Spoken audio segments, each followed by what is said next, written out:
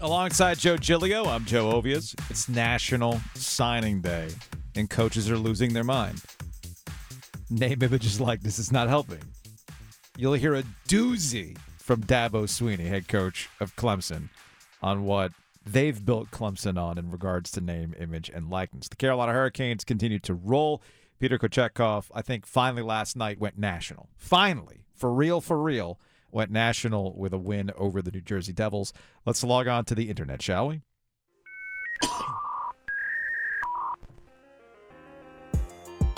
There's a cough button, Joe. There's a cough button. It's brought to you by Geico. You have a choice of ways that you can save on car insurance. Call 1-800-947-AUTO. Go online to geico.com or stop by the Geico office nearest you. Let's get it. Let's skip straight to the good stuff. Carlos Correa originally had, we thought, agreed to a 13-year deal with the San Francisco Giants. Yeah. Oh, no. According to a source, after some issues potentially with Correa's physical issues on the Giants side, we should point out. Yeah. Correa ends up with a 12-year, $315 million deal with the New York Mets. Steve Cohen did it again. Steve Cohen did not go after Aaron Judge, but he has pretty much gone after everyone else. Yeah. The Mets are throwing good money after good money here, in my opinion. Okay. With Correa. Remember, he was outstanding with the Astros. The Astros didn't want to pay him, though. So he signed a short-term deal with the Twins. That deal included an opt-out. Here comes the opt-out, and now here comes the Mets. This is twice now that the Giants seemed poised to have this huge signing splash, right? Because Aaron Judge was supposed to be a Giant. Poor John Heyman had to edit tweets like 5 different times in the aftermath of that, and he ends up signing a deal with the New York Yankees. And he was named captain today. Correct. Was it the second ever captain for the New York Yankees? Yeah. How does that Jeter, work? Thurman Munson. How does that work? They actually never made Jeter. Yeah. Okay. It'll be third. I mean, I think Thurman Munson was definitely third captain. Gotcha. So, yeah, this is twice now for the Giants. And because the Mets did a good, the Yankees are just beside themselves, right? Steve Cohen's the worst thing that could have happened in New York because usually the Mets are the ones that were the punching bag. The Mets were the ones that were just going to do stupid things. Cohen seems to be doing smart things, and now the Yankees fans are freaking out. Don't believe me?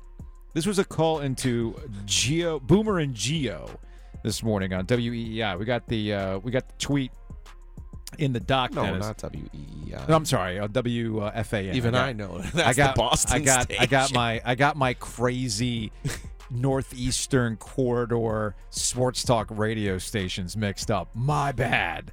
But this was on Boomer and Geo. This is a call this morning in reaction to the Correa deal for the Mets. Rhett, what's going on, Dan? Hey, good morning. What's up? I got a problem with this late night deal for the Mets here. Okay.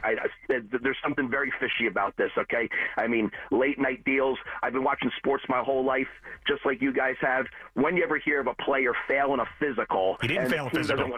He didn't fail a physical. So there was an issue with his physical or something. The doctors cleared him. The doctors cleared him, and it was the team that said that they had a problem with it. So the Giants executives had a problem with it. The doctors disagreed with them. Yeah, but you don't hear something like this happening, and then all of a sudden another team swoops in and gets a high-profile player. It's fishy. So what would be fishy about it? What are you implying happened? Steve Cohen hasn't tweeted anything since November 9th. He only liked that one tweet on December 12th. So let me ask you, what do you think is going on? What is the end game here, Dan? What is it that you're uncovering as the member of the baseball FBI? Some type of fraudulent corruption deal, just like this is so similar to Joe Biden being behind in certain states, and in the middle of the night he Dan, let's not compare this to elections, all right? What do you think? What do you think happened? Because this is from a Giants beat reporter, said that the Giants executives said that they had a problem with the physical, and then the doctors disagreed with them, and then the Giants backed out of the deal and he signed with the Mets. So if the Giants come out and say none of that is true, and Steve Cohen stole this player from us, then maybe you have a point. But it doesn't sound like that's what's happening.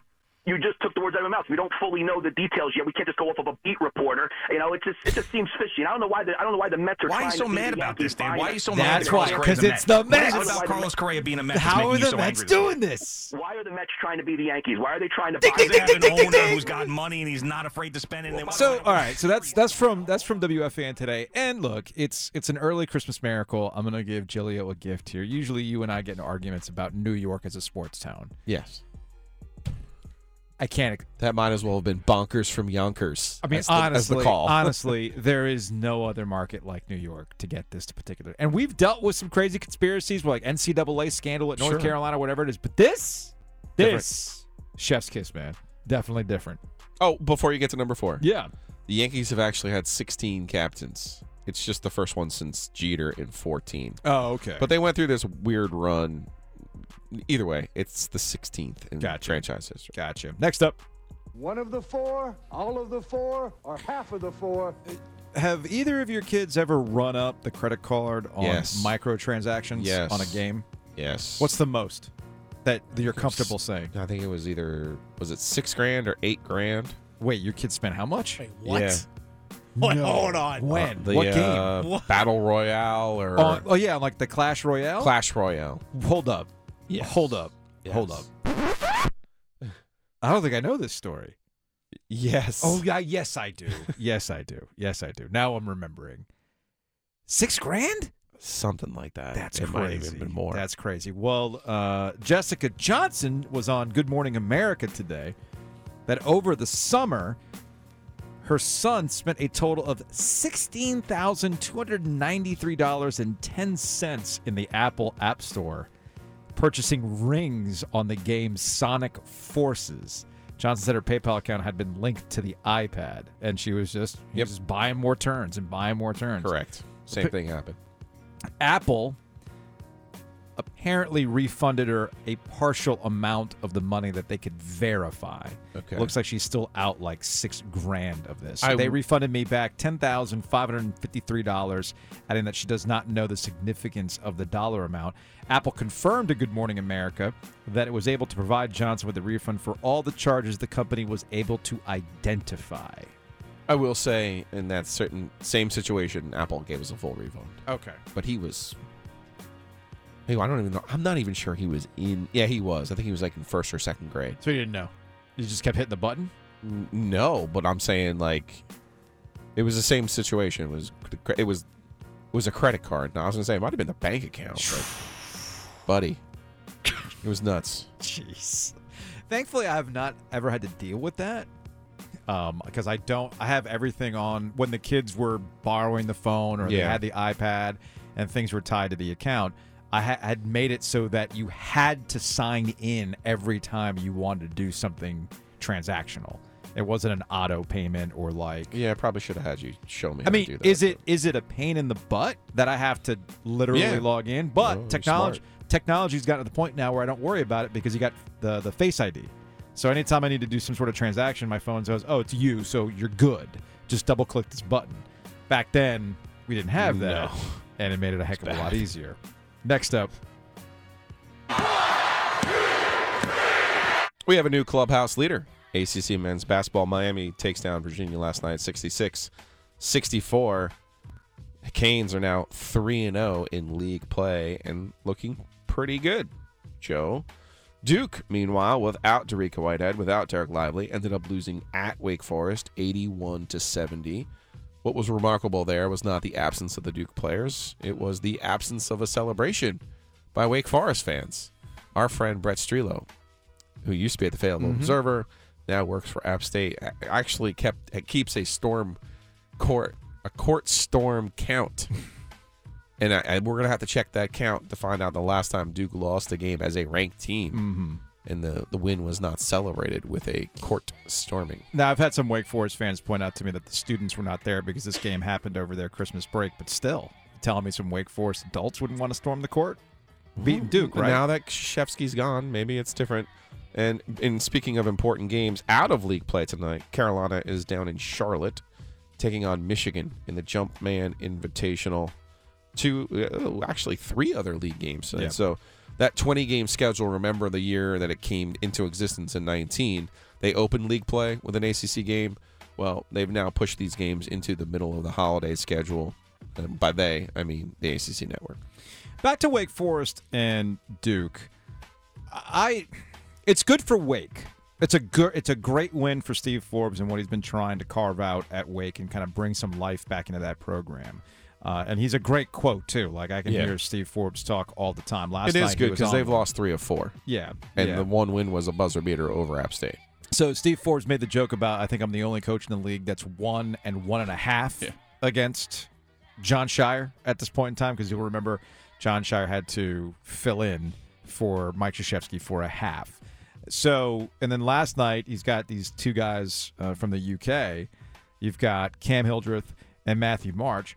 Big games for each of them. They had was 16 and 10 for each guy, and he has a nickname apparently for these 2 players. Yeah, I got it. What is that? What is that? No, what's that egg thing? What is that? Bangers and mash. Dipped in egg. No, I think bangers and mash is good. Bangers and mash. What is that? Tell them what bangers and mash is. Sausages and mashed potatoes. Mashed potatoes. There you go. Banger, mash. I like it. We got bangers and mash.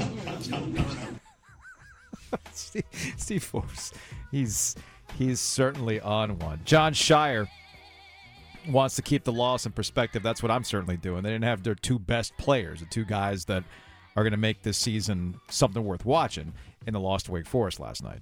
I think all this helps. I mean, being in this environment, playing shorthanded. I mean, we play, without our full team in about half our games or whatever it is, and that's, you have to keep perspective, but you also have to hate the result. That's part of what makes you a competitor and as a coach, and whether it's as a coach or as a player. And so for us, I think it's important understanding the room we have to grow, and we just have to keep going. And also we address the things that we need to cut out now, because there's a sense of urgency. In the ACC, you have to win these games. You have to win. You have to come back and win against Florida State. You have to win on the road. And so for us, I think it's that balance. But being in this environment, playing in the games leading up to this have been really valuable for us. That's John Shire, head coach Duke. I'm laughing because my State fan friends were like, yeah, that's weird. Duke went and played at Wake. They didn't have their 2 best players. You do know when those guys will show up, though, right? Oh, yeah. Was it January 4th? January 4th. Over at PNC. Yep. They'll absolutely be ready to go. I don't know. I mean, White had the injury before the season, the foot injury. This is not related to that. He came back to the lineup. Same with Lively. He was back in the lineup. This is hard. This is John Shire's first season, and these are guys who are not coming back next year. So you only have them for this very short window. And, to try to get a team to mesh together in this way, it's hard. And I don't envy Mike Krzyzewski when he had to do it. Mm-hmm. And he had 40 years of experience. And I certainly don't envy John Shire. I will give credit to John Shire, though. You look at the wins that they already have. They're an NCAA tournament team without their 2 best players. That's the resume that they have right now. Now, Whitehead did show out against Iowa. We haven't quite really seen Lively, give us the full Lively treatment, if you will. But it's hard to get into the tournament. I don't care who you are. I don't care if you're Duke, Carolina, Kentucky, you name it. It's hard to get in. And it's definitely hard to get in when you're missing 2 of your major rotation guys. Next up. Number 2. Carolina Hurricanes back atop the Metro Division. The New Jersey Devils started out the season hot. The Canes have been hot in their own kind of under-the-radar way, which is strange with this point streak over the last 12 games. The story for the Carolina Hurricanes has been their defense and Peter Kochetkov stepping up. Adam Gold does the Canes Corner podcast. You can listen to that podcast wherever you get your podcasts, brought to you by the Aluminum Company of North Carolina. Here's 2 minutes. 2 minutes. 2 minutes. Let's do that hockey. All right, people, I got 2 minutes for 2 people. One of them, starting next year, will make $2 million a year, and he might be one of the best goaltenders in the league. I got 2 minutes for Coochie. Who doesn't have 2 minutes for Coochie? Pyotr Kochetkov last night put himself into the annals of the Carolina Hurricanes. Not because he made 37 saves in yet another win, his 10th of the season, goals against average under 2, save percentage 926, top 5 in the NHL. Not because of that, because of this. Well, this is a treat here tonight. The first and second stars joining me on the bench. Piotr, what does this mean to you? Yeah, have fun. Thank you, support, and thank you, fans. What's up? Jacob, 2 big divisional points over the Devils here tonight, now riding a 12-game streak. What made this win possible? This man right here. His English isn't good. We're working on it, but Gucci backstopped us all night, played unbelievable, and Gucci. It was the best bench interview since Peter Mrazek went, yes, yes, we're in. You remember that, right? You remember the Peter Mrazek. I almost called him Piotr Mrazek. How about that? He also needs to buy a vowel, by the way. All right, so Kochetkov was great last night. Jacob Slavin was a wizard last night. Jack Hughes had 7 shots on goal and 4 that missed the mark. Jacob Slavin probably took the puck from him a dozen times. Slavin was elite. He had 2 assists. That's what got him his second star of the game. But honestly, he was the best player on the ice without the 2 assists. That was elite level Jacob Slavin. And by the way, Kochetkov just might be here for good. Freddie Anderson, what are you doing? Come out of the press box, Freddie. Anyway, I got 2 minutes for that. And I got 2 minutes to wish you guys a Merry Christmas. It's Adam Gold. That's 2 minutes. Check out the Canes Corner podcast wherever you get your podcasts. I mean, if you're Freddie Anderson at this point, you're seeing this team win, I'll take my time. I'm good. Rest up. Might need me down the stretch. You never know. You can never have too many goaltenders. No. The Canes have done this the last couple of years. Obviously, last year they had all 3, and they needed all 3. Until Freddie got hurt. They needed all 3. They needed all 3 last year. I'll say a couple things about last night.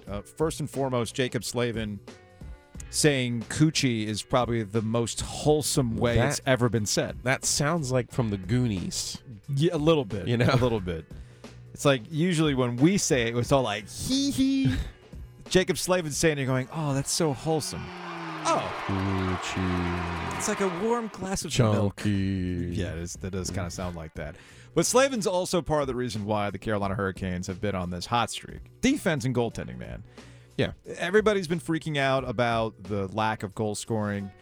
I don't know if the Carolina Hurricanes are going to be able to consistently finish. I don't know. I haven't seen it.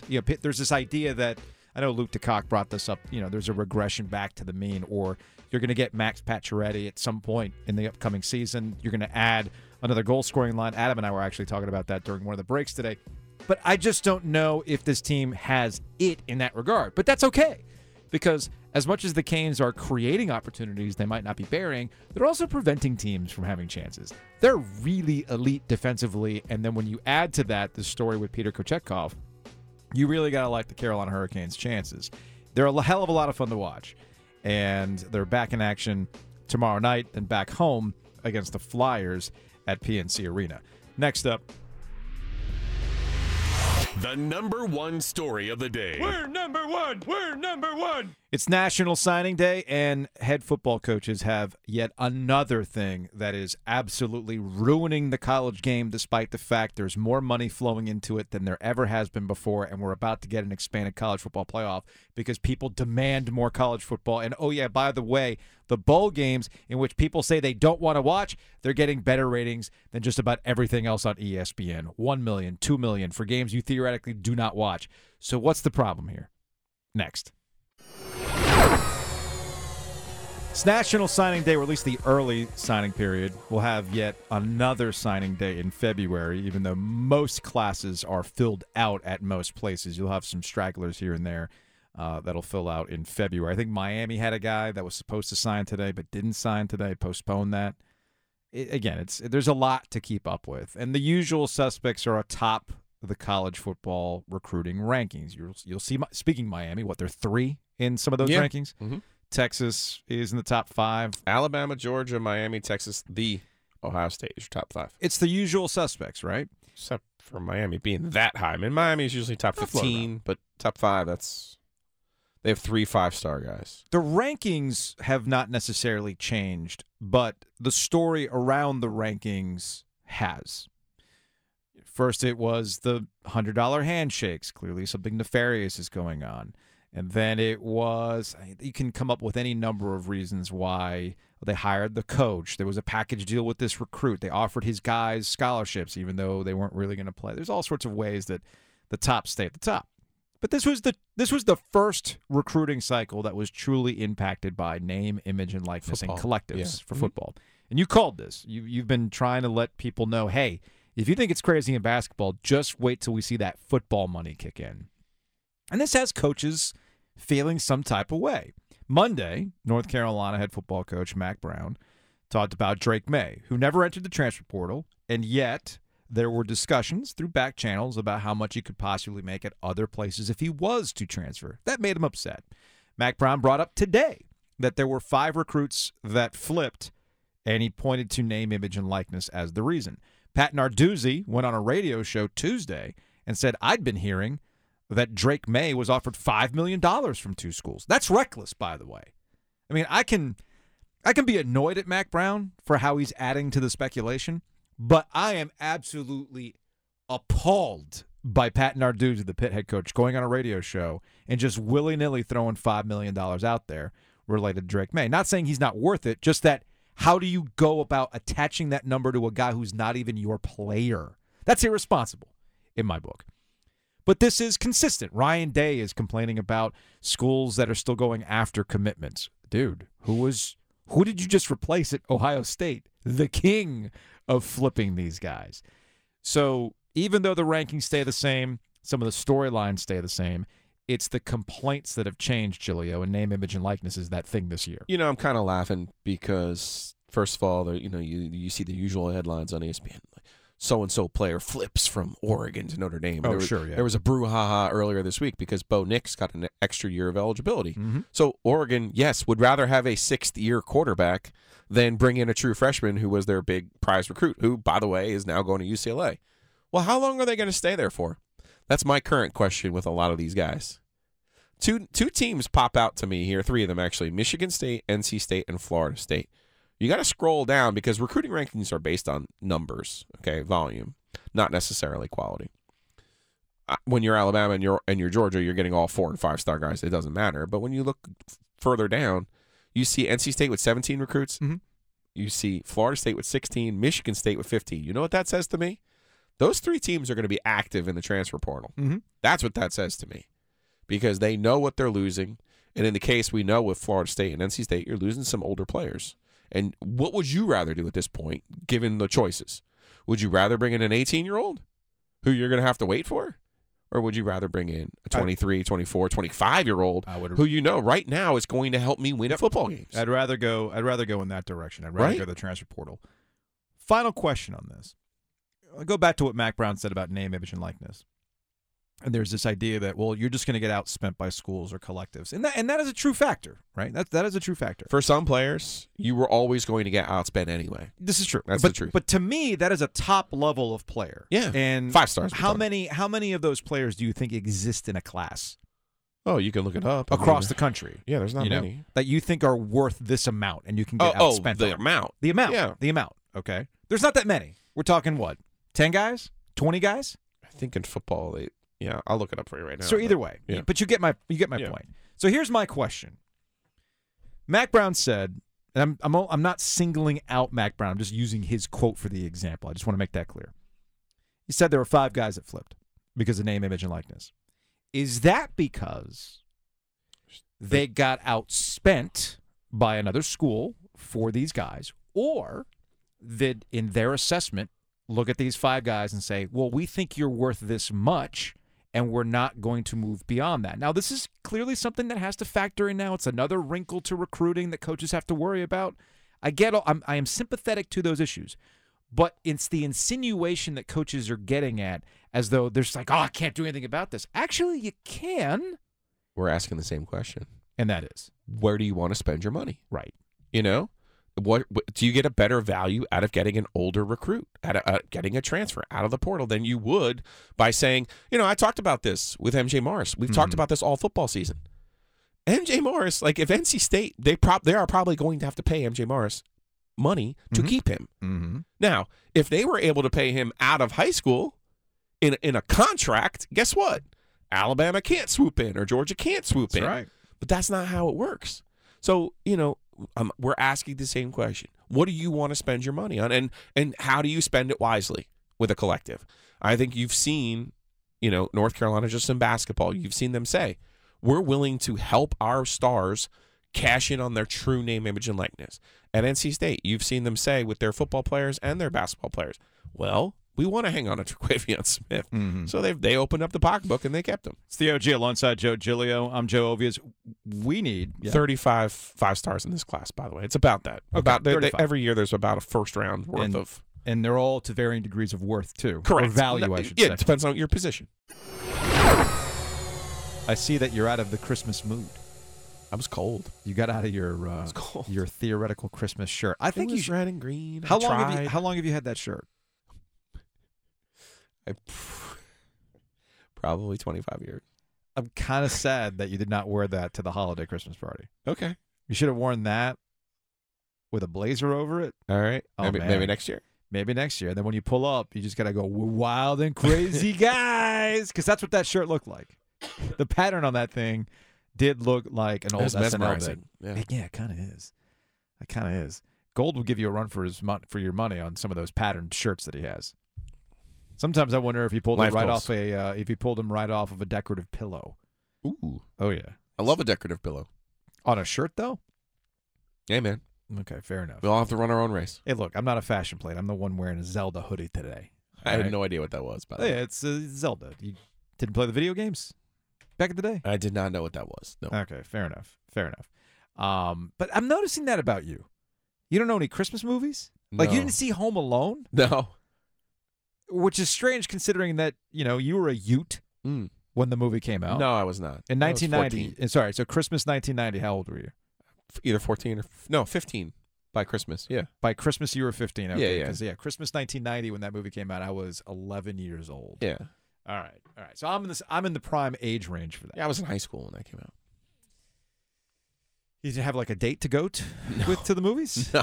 Okay, because I know by that point you weren't focused on anything other than one thing apparently, as you've explained to me. Well, I was pretty good at football and basketball in high school too. Oh, okay. I was locked in. Ah, that's what it was. You didn't have time for life's distractions to go see a precocious. Definitely not in my freshman year. I actually broke my hand at the end of my freshman football season, so my basketball season got a late start. So this is what fascinates me. When you missed the time frame in which you were supposed to watch the movies, how does that impact your viewing later after everybody's talked it up? Well, but then I didn't have HBO, so it was like you'd have to go to the theater. I didn't have a car till I was a senior in college. So I have a homework assignment for you. Yeah, I'm not going to do it, I want you to watch Home Alone. Because there was some other movie that you wanted me to watch, too, and it was...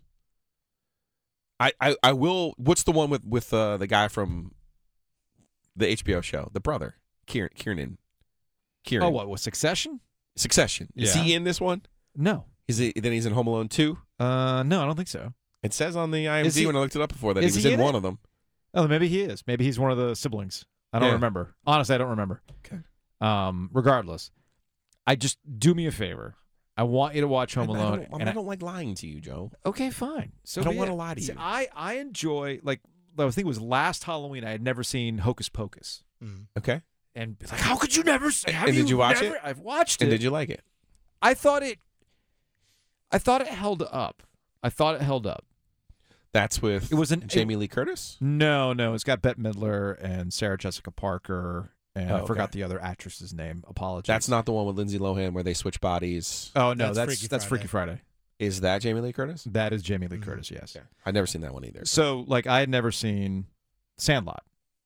I went back and watched that, yes. So I went back and I watched Sandlot because I was in your position for Sandlot. I was too old by the time Sandlot came out, so it was not something I was necessarily interested in. I watched it with the kids.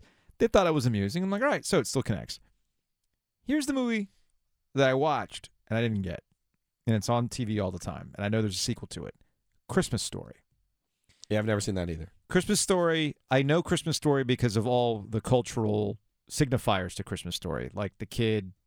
you'll shoot your eye out, or the leg lamp, or the kid that on a dare. 83 that came out. Okay, so I was 4 years old when that movie came out. So I wasn't old enough to really appreciate it. And then the movie just kind of went away. But something happened along the way where they would show it on TNT on a loop. And I think it forced people to fall in love with it after multiple viewings. So I went and watched it, and I was like, I don't get it. Like, why does this movie resonate with people so much when I already know all the cultural signifiers? So I guess I didn't really need to watch it, like including the kid who sticks the tongue on the frozen light pole, right? And he's just stuck there for a long time.